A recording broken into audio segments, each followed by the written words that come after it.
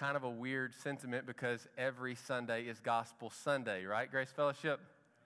But for those of you that are new here, what that means is we don't just talk about the gospel today and then forget it the next 51 weeks of the year. We preach and talk about the gospel every Sunday. We sing about it. We profess sin, or we confess sin, and we profess the gospel as our assurance of pardon. And this is because we don't believe that the gospel is the ABCs of Christianity, as if it were like the beginning of it. But we believe that the gospel is the A to Z of Christianity. It's the totality of it, all the way through. And some of you might even be thinking with that sentiment, well, that's not really how I've ever heard of the gospel. And doesn't even the Bible say in Hebrews 6, verse 1, let us leave the elementary doctrine of Christ and move on to maturity? And I would say, well, yes, the Hebrew writer does say that. But he doesn't mean that we leave or move on from Christ. If you continue reading, what the Hebrew writer says is that we may not lay again a foundation of repentance from dead works and faith toward God. And some of you are still thinking, well, that's still a little fuzzy. What does that actually mean? Well, John Calvin says the Hebrew author bids us to leave these rudiments, that means the first principles taught. Not that the faithful are ever to forget them, but they are not to remain in them. And this idea appears more clear from what follows, the comparison of a foundation. For in building a house, we must never leave the foundation.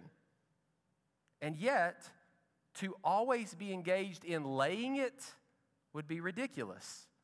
For as the foundation is laid for the sake of what is built on it, he who is occupied in laying it and proceeds not to the superstruction wearies himself with foolishness and useless labor.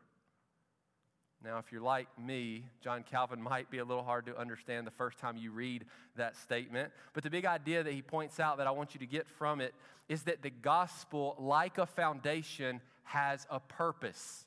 And that purpose is to build a house on top of it. Jared Wilson, who has written more than a dozen books on the gospel, gives us even more insight to the commentary of Hebrews. He says, the admonition is to grow up in the gospel beyond initial repentance and individual salvation. That's the point Calvin was making. It's about following the signpost into the land of the destination. It's a call to maturity that is gospel-driven, not post-gospel. You with me? Maybe not. I know that still may be kind of heady and a lot as we begin, but here's the hope is that as we preach this message about the gospel, it will become a bit more clear. But I share all of that with you to say this. We as God's people never grow beyond the gospel. In fact, the gospel is what we will delight in for all eternity. I want you to hear that again.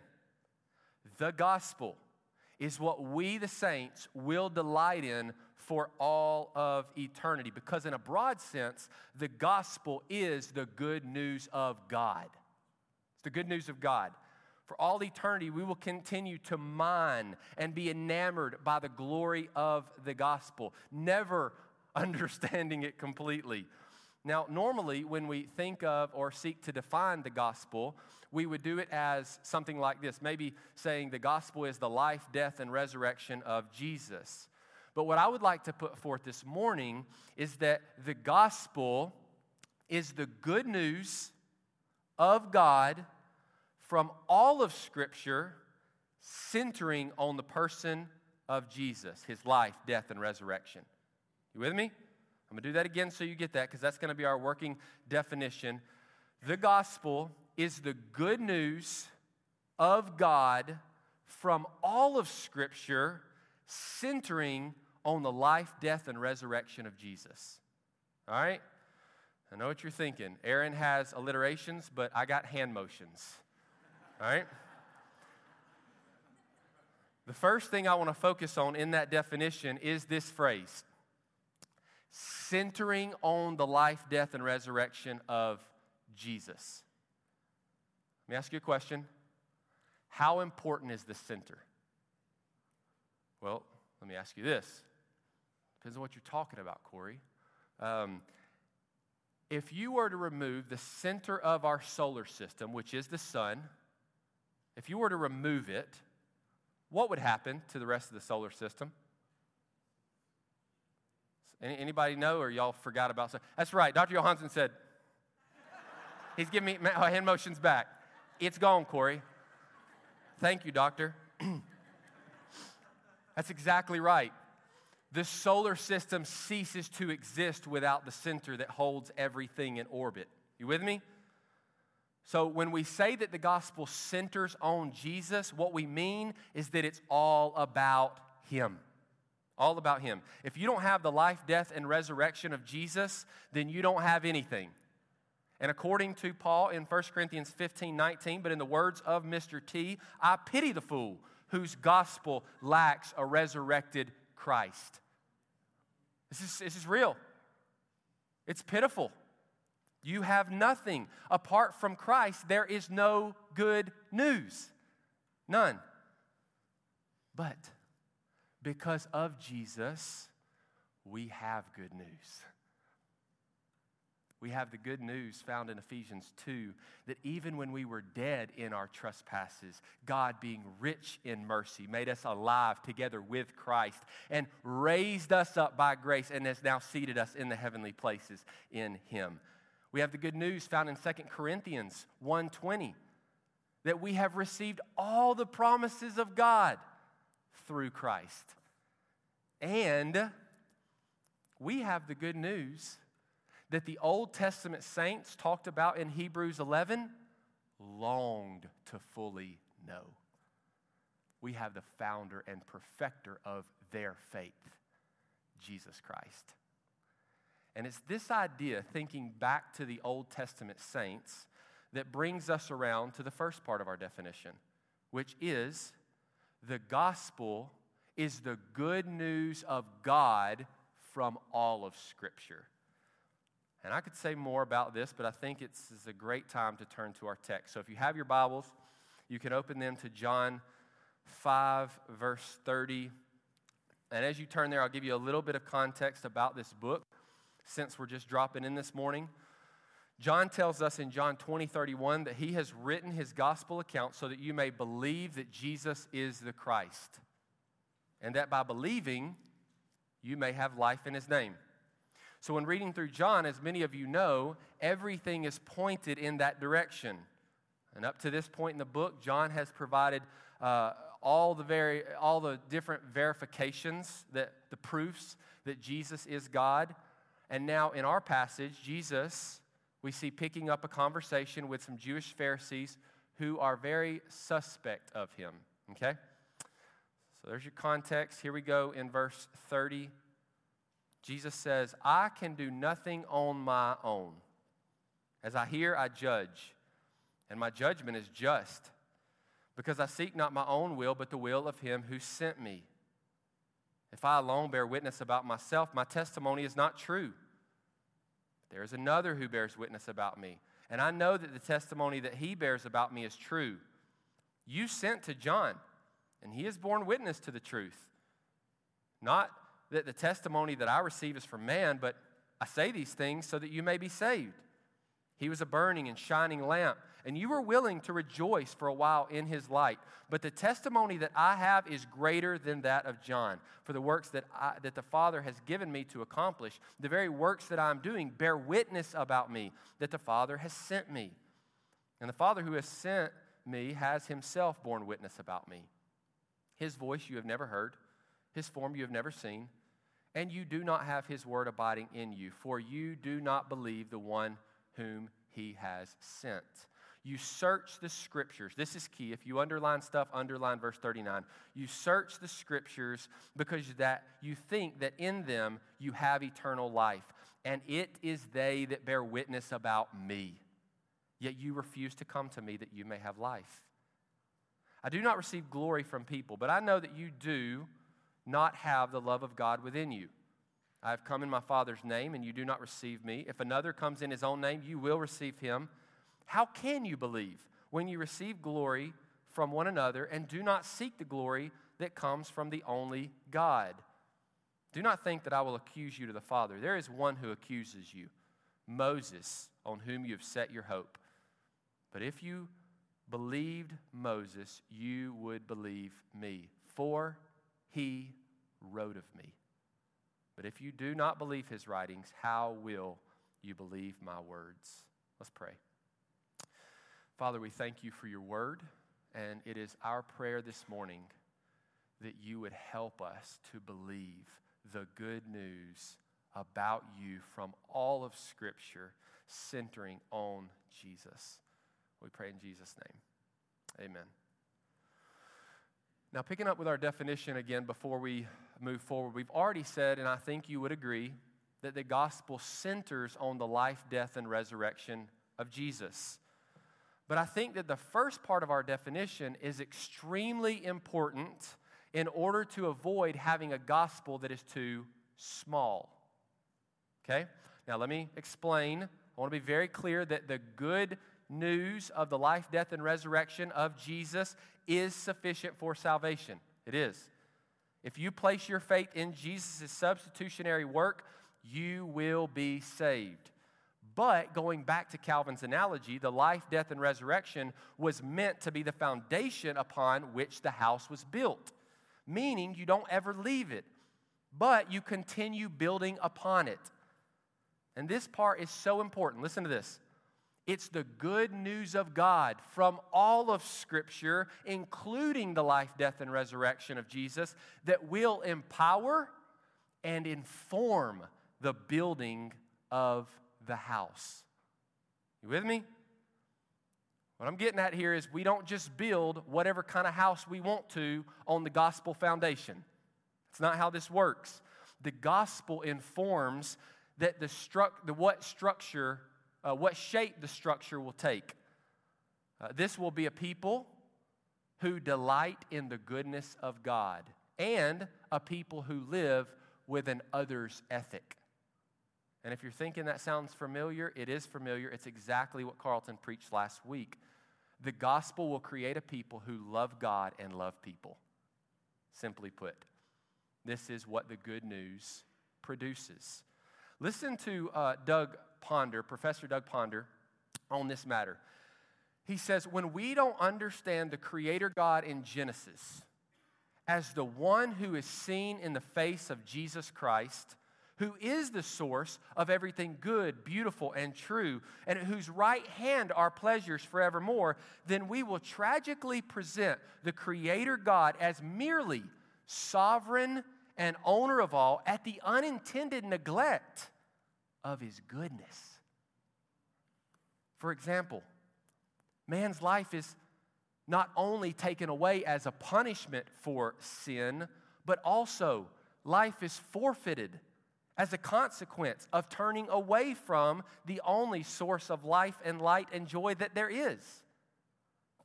You picking this up? This is exactly what Jesus is saying in verse 39, which is kind of the anchor verse for our passage. He's saying, you are trying to understand God apart from me. But I am God. That's what Jesus is saying. I am God. You're searching the Scriptures because you think you have life in them, but they're testifying about me. They're all about me. Jesus is offering these biblical scholars verification after verification after verification that what he is saying is true. Look at the text. He's pointing to John the Baptist, who testified about him. He's pointing to his own miraculous works that testify about him. Moses, who speaks about him. The law that they cherish. And God the Father himself testifies about Jesus. Jesus here is declaring that he is the God of the Old Testament. He is. He is the Christ that the Jews have been waiting for. He is their rock who provides living water. He is their king, their rescuer, and their redeemer. He's the eternal wise one. Jesus is saying, I am the gospel, and all the Scriptures I have given you are about me. But why is this so confusing for them? Well, because they're reading the Scriptures wrong. They've been raised to read the Scriptures wrong. And this is why there's so much confusion when it comes to theology and doctrine today. Because everyone has their own way of interpreting the Scriptures. But Jesus clearly states right here that He Himself is the key to understanding the Scriptures. It's through Him that you understand. Trying to understand Scripture, any Scripture, apart from Jesus Christ will at best leave you without a full understanding of the text. I love what I've heard Carlton Weathers many times. He says, I'm not trying to be arrogant. Sure. No, he's not. I'm not trying to be arrogant. He says, but I understand what Moses wrote better than Moses did. Why can he say that? Because he has Jesus who Moses was writing about. That's why. Looking back, he sees through all more clear. And this can be hard to understand. I know as you're sitting here, you're like, oh, there's so many questions, right? And it was hard to understand for Jesus' disciples as he continued to disciple him. Later on in the gospel, this Gospel of John, in chapter 14, we're well along in the gospel, we see his disciples struggling to understand this. Check out John 14:8. You don't turn there, just listen to me. Philip, his disciple, says this. He says, Lord, we've heard a lot that you've said. Just show us the Father, and that'll be enough for us. Jesus said, have I been with you so long, and you still don't know me, Philip? That's how he responded to that. I've been with you so long, and you still don't know me? Whoever has seen me has seen the Father. How can you say, show us the Father? Do you not believe I am in the Father and the Father in me? This is good. So, church, whenever you pick up your Bible, be ready to meet with Jesus and rejoice in the good news. No matter if you're in Hosea or Lamentations or Moses' writings that Jesus mentions, because in them we have the good news of a loving creator in Genesis. We have the good news of a powerful liberator in Exodus. We have the good news of God's holiness and justice in Leviticus. We have the good news of God's presence in Numbers, the good news of His fulfilling His promises to His people in Deuteronomy. And we could go throughout all the books, but we'll save that. And I know the objections, because they've come up this week as we've met about this passage. Cory, I hear what you're saying, but those things about God in the Old Testament are only good news if you're a believer. Like God's holiness is not a good thing if you're not submitting to His lordship. I hear you. But just because you are rejecting good news to your own detriment does not change the fact that it's good news. You with me? God's holiness will always be good news.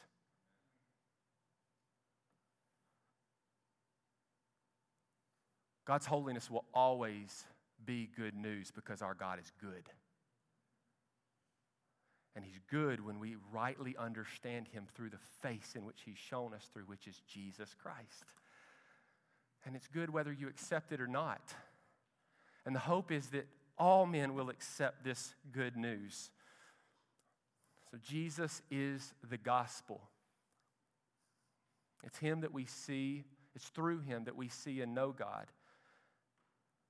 And church, it's this Jesus that we worship, isn't it? Like, this is why we sing songs to Him. This is why we rejoice in who He is, not because it's what we're supposed to do. I mean, if you're here because you're supposed to be here this morning,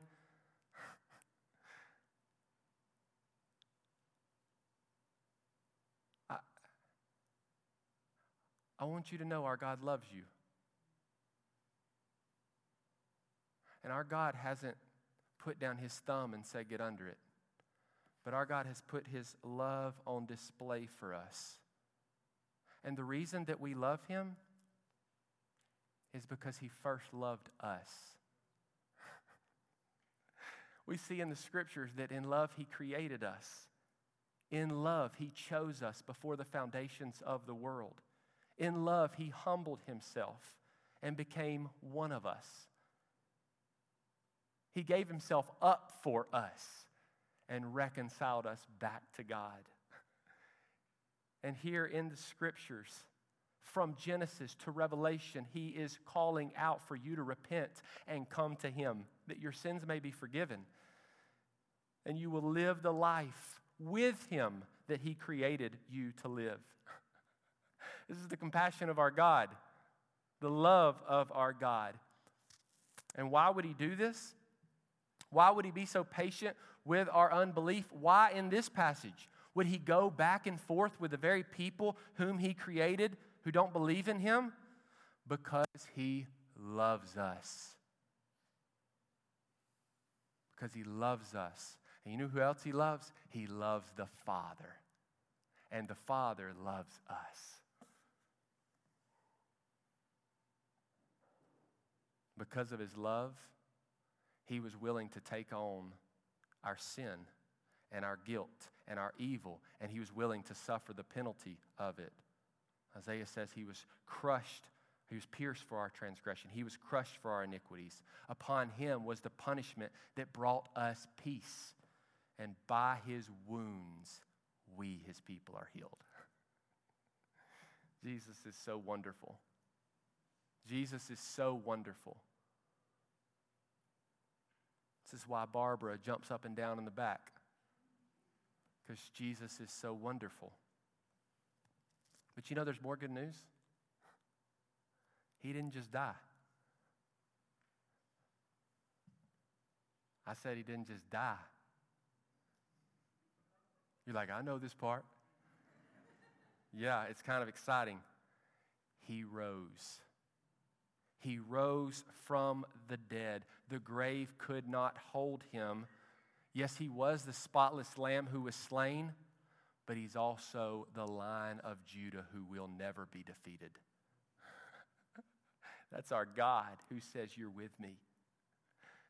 You're with me. You see, in most love stories, the hero may have to give his life for the one he loves, but in this love story, the hero comes back to life because he wants to spend eternity with the one whom he loves. I hope that captures your heart this morning. I think that's why our God ordained such a beautiful story and wrote it out for us in the scriptures. This is the glorious good news that we celebrate, and we will celebrate for all eternity. Now, while the big idea of our passage this morning is Jesus proving himself to be the long-anticipated Messiah whom all the scriptures are about, our passage also presents a problem. So what is the problem? Well, the problem is that these listeners that Jesus is standing in front of and talking to refuse to receive the gospel. They refuse. And some of them, it's like a silent refusal. They're not like actually rebutting him. Some of them are. But they are refusing to receive the gospel. And you got to wonder, like, after we just contemplated the glorious gospel, maybe there are even some of you sitting here this morning, you just have to think, like, why would anybody reject this good news? Why would anybody stiff-arm the God of all creation who loves them with this extravagant love? Well, look in verse 30. At the beginning of this passage, Jesus makes a statement about himself, and in this statement, I believe he provides insight to part of the problem of his listeners. This is what he says in verse 30. He says, I can do nothing on my own. As I hear, I judge, and my judgment is just, because I seek not my own will, but the will of him who sent me. Okay? Jesus says, I seek not my own will, but the will of him who sent me. So what can we infer from Jesus' statement?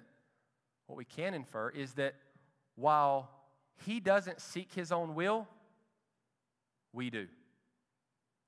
We do. That's what he's stating to the people standing in front of him. Part of our problem that Jesus gets at in this text is that we all want what we want. Our will is supreme. Our greatest asset is our freedom, our autonomy, our do what we want to attitude. And we love being in the driver's seat. We love calling the shots. When we think about being subjected to someone else's rule, if we're honest, we get very uncomfortable and a little anxious. The idea of submission to someone else probably scares us. Like, what might this person ask of me? But in this passage, Jesus, I want you to get this, Jesus, the Son of God, says, I don't seek my own will, I seek the will of him who sent me. I seek the will of the Father. He's submitting to his Father in this passage. And church, this is what the gospel requires. You hear me? This is what the gospel requires. That you give up your own will. That you give up your own way. That no longer do you continue doing what you want to do, but rather you live for another. In submission to another. And this leads us to another part of the problem found in verse 41 through 44. Check this out. Jesus says, I do not receive glory from people, but I know that you do not have the love of God within you. I've come in my Father's name, and you do not receive me. If another comes in his own name, you will receive him. How can you believe, he says, when you receive glory from one another and do not seek the glory that comes from the only God? So another part of the problem here is that rather than living for another, these people love glory for themselves. So not only do they do what they want to do, but they want to be the center of the universe. They want everything to revolve around them. They want people to like them. They want people to see them as having it all together. They want people to admire them. They want people to think highly of them. And they want all this is because they believe the lie that tells them it's this that will make you whole. This is what will make you feel good. This is what will give your life significance and meaning that you crave. This is what will satisfy your desire for esteem and purpose. This will put your awesomeness on display so that others can marvel and you feel valuable. And let's be real, like what's missing? What's missing from these people? Well, it's the same thing that's missing for anyone without Jesus. We don't feel important or special. We feel undervalued and looked over in almost every avenue of life. We're constantly searching for an identity that will fulfill our heart's desires. And so these are the things that drive our pursuit of getting glory from others. But Jesus says, listen to this, Jesus says, I don't receive glory from people. Why? People don't have real and lasting glory. They don't. Why? Because they're not glory givers. That's not the way they were created. They're glory reflectors. People are meant to reflect glory, not give glory. And so you're searching for something in someone who can't give you what you're looking for. Look to the Son who gives glory. Now, after Jesus first says in verse 41, I do not receive glory from people, he follows that up with a seemingly weird statement in verse 42. You ever read like weird statements, like weird verses? You're like, I don't know what happened there, but let's keep going, right? That's kind of what happens in verse 42. He says, but I know you do not have the love of God within you. So when you're first reading the passage, you kind of go, huh? Like he just went from glory to love and then back to glory, but okay, we're back on glory, so let's just keep rolling. But this is important. Jesus' point here is that when you receive the love of God, I want you to get this, when you receive the love of God, when God's love is poured into your heart, it produces a craving, an insatiable desire for His glory alone. You with that? That's the connection between glory and love. When His love's been poured into your heart, it creates an insatiable desire for His glory alone. You stop looking this way, you look up. When you receive His love, which is what's being offered you in the gospel, it changes your heart. And it radically reorients the way that you think about all of life. It radically reorients your primary focus being horizontal to your primary focus being vertical. You with me? So this is played out in Romans 5:3. Paul writes this. He says, "We rejoice in our sufferings, knowing that the suffering produces endurance, and endurance produces character. Character produces hope, and hope does not put us to shame because," why? "God's love has been poured into our hearts through the Holy Spirit that's been given to us." You see that? It's because His love has been poured into our hearts that we are able to even rejoice in our sufferings. Even the bad stuff that happens to us, we're able to rejoice because we know that our God loves us and this is purposeful. He hasn't abandoned us. He hasn't put us or cast us off. It reorients, radically reorients all the way in which we see and understand life. I want that to stick with you. That's what should be happening for the Christian. A radical reorientation of how you understand all of life. I talked to a pastor friend this morning who was about to preach. He was preaching on a text that he had preached on before a while back, and he said, I'm really glad that I didn't just grab my notes and preach what I preached then, because honestly, I see this text in a better light now than I did back then. I hope that's happening for us. I hope we're constantly grasping and understanding things more fully as this radical reorientation continues to happen, as Aaron talked about in sanctification. Now, let's talk about this radical reorientation as His love is poured into our hearts. I know this will surprise you, but as I was thinking about this radical reorientation as His love's poured in this week, a song came to my mind, right? A song that Percy Sledge made famous called "When a Man Loves a Woman." All right? Try to stick with me here. All right? Most of us know that men do crazy things when they love a woman, right? All you men are like, "Nah, man, liar." All right? We'll talk about being honest afterwards. You can see Rod. All right? Just accept it. We do crazy stuff when we love a woman. Seriously, though, there's no greater motivation than love.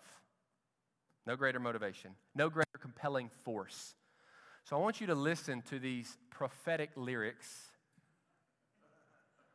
That's a joke. Of what man would do when he loves a woman. When a man loves a woman, he can't keep his mind on nothing else. He'd trade the world for the good he'd found. He'd turn his back on his best friend.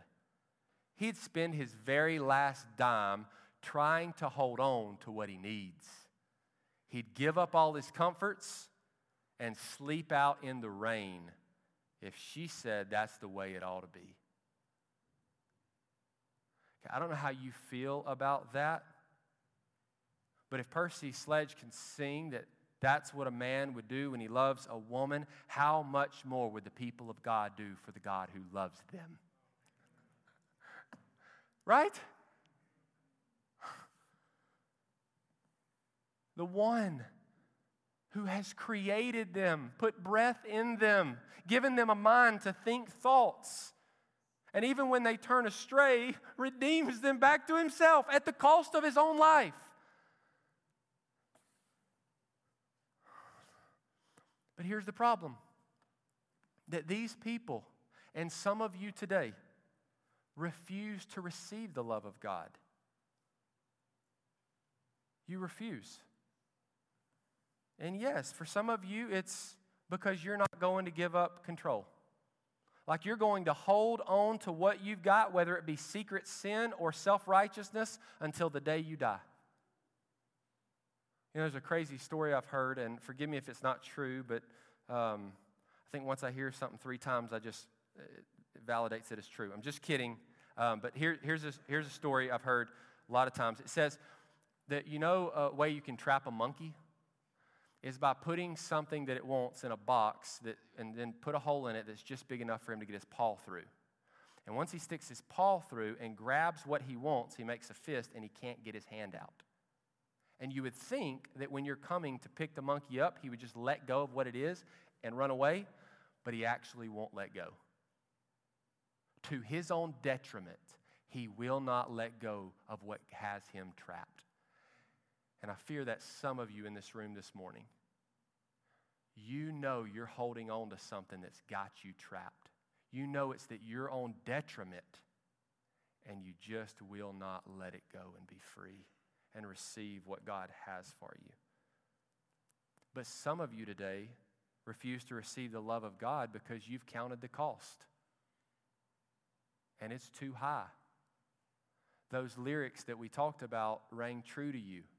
And you're like, I don't know about that. I heard a pastor tell a story about a woman who came up to him one day after he preached the gospel, and she said that she could not accept this gospel that Christ offers. So he asked her why. And this was her response. If I was saved by my good works, then there would be a limit to what God could ask of me or put me through. I would be like a taxpayer with rights. I would have done my duty, and now I would deserve a certain quality of life. But if it is really true that I am a sinner saved by sheer grace, at God's infinite cost, then there is nothing that he cannot ask of me. And some of you know that. Some of you know that's what it means to receive grace. Is that now all of your life is offered up. But I'm here to tell you this morning that Jesus is worth that cost. He's worth it. He's better than you can imagine, greater than you can fathom, more glorious than you'd expect. And he is what you are searching for. He is who you are searching for. Church, our call this morning is for the good news of God from all of Scripture, centering on the life, death, and resurrection of Jesus, to be proclaimed to one another every day and every night. To our children and to our co-workers, may we sing this good news. May we write of this good news. May we even dream about this good news. But most importantly, may we live according to this good news. And one of the keys in doing that will be to handle God's word rightly. The Scriptures are not like a masterpiece in a museum. It's not what they're like. The Scriptures are like a bay window that we look through to see the good news of God. That's what the Scriptures are. Through the Scriptures, we behold God's glory. Through the Scriptures, we are moved and amazed. We're broken and we're happy at the goodness of God. So if you're constantly picking up your Bible like a textbook, please stop. Please. God's word was given to you so that you could know Jesus, be captured by him, and grow in love for him. So read it that way and teach it that way. This is what will build you and others up in the body of Christ. Constant rejoicing and reminding each other of the good news of our God. And this will be the best preparation for preaching Christ to a lost world. This is the best preparation. Too often, church, we make evangelism way too hard. Like we sometimes think that the lost need to read a chapter on sin before they can be saved. I've heard it said again and again, and probably said it myself at one point. Well, I need to first get so-and-so lost before I can share the gospel with them because they think they're okay. They think they're saved. But church, this is bad logic and not the example that God gives us in his word. Look in verse 45 as we close. Jesus says, "Do not think that I will accuse you to the Father. Don't think I'm going to accuse you to the Father. There is one who accuses you, Moses, on whom you have set your hope." Here's what Jesus is saying. He's saying that the only hope that anyone has apart from him is that they have perfectly kept God's law given through Moses. And who is that? No one. According to Romans, none. But rather than give them a whole new understanding of the doctrine of sin, Jesus, listen to this is what Jesus does. Jesus simply reveals their own unbelief to them. That's what he does. He shows them that their own lives prove that they don't believe God's word. They're not trusting in his promises. That's what he points them to. And so all I do to make that statement is just to say the world is offering you up all kinds of ways to reveal, as the light of Christ is shine on, that they don't believe in him. Just expose it. And how do you expose it? When you live a life marked by faith in the gospel. God's good news from all of Scripture, centering on the life, death, and resurrection of Jesus. When we live according to all that news, our lives will be the bright lights that make the unbelief of the world obvious, even to them. So, church, let us rejoice in the righteousness that has been given to us. Let us plead and beg and preach. Come to Jesus and receive life. Come to Jesus and be made whole. Come to Jesus and want no more. Because it's only through Jesus that sin is forgiven. It's only through Jesus that eternal life is granted. It's only through Jesus that people are given a new heart that rejoices in God. So may we as Grace Fellowship continue to be a church that rejoices in the gospel every day and every week until our King returns. Amen?